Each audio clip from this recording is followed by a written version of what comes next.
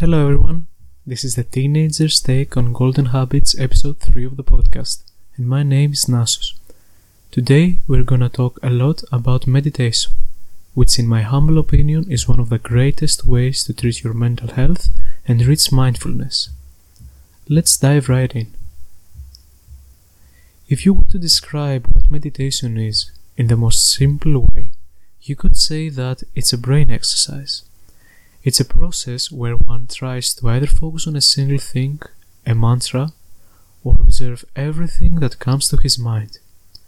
It's really important to distinguish those two methods and never try them simultaneously. A lot of people associate meditation with religion, which is kinda true if you think that it originates from Buddhists, Taoists, and Hinduists. Personally speaking, I like to think of it merely as a brain exercise, which helps me with negative emotions and mindfulness. But more about that later. The point is that you shouldn't let religion stop you from giving this a try. A lot of what I'm gonna talk about won't sound religious at all. Anyway, enough with introductions. Let's talk about each method and what I personally observed after practicing for a year and a half. First of all, let's start with conservative meditation, which I used a lot more. Conservative meditation, simply put, is giving all of your focus to a single object, thought or motion. For example, I used to focus on my breathing, my clock, or a mantra. It sounds easy, but believe me, it's not. Do you remember in the movie Inception a dialogue where Leonardo DiCaprio said that if I tell you not to think of an elephant, the first thing that comes to your mind is an elephant? It's the exact same thing. The more you struggle not to think of anything, the more thoughts come to your mind. The best thing you can do is to not get frustrated with yourself and be proud if you achieved a solid 30 seconds of peace. 1.5 years of meditation and I still achieve about 30% of thoughtfulness meditation. But the gains keep going. From the very beginning, I felt calmer than I've ever been before. It was like I knew that most of my problems were irrelevant, and I had nothing to worry about. It's funny, because that's all I'm talking about these days.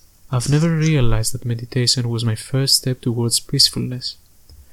Moreover, by the time I realized that my emotions were beginning to lose their power over me, I wasn't impulsive anymore, and the anger issues I had before were almost depleted.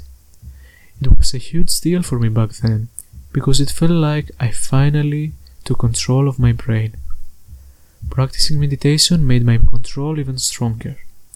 So, to sum up, the two things I can tell without any doubt I achieved by meditating were the control of my emotions and a sense of peacefulness.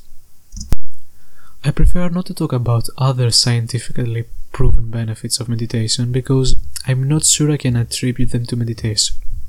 Some benefits like strengthening the immune system didn't happen, and others like weight loss cannot be solely attributed to meditation.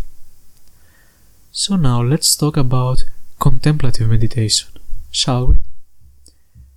Everything that is related to mindfulness is considered a hot topic these days. Considering that the whole purpose of contemplative meditation is to reach mindfulness, I suggest that we at least give it a try. The method is dead simple. You simply sit down, let your mind wander around, and just observe those thoughts. It's really important you don't judge yourself.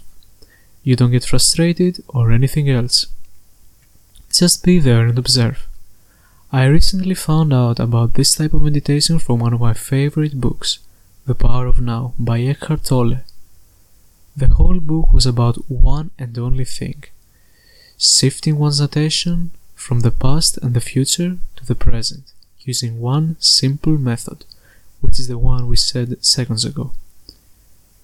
To be entirely honest with you, I noticed that I rarely think of the past, and I most certainly stopped it from ruining my present.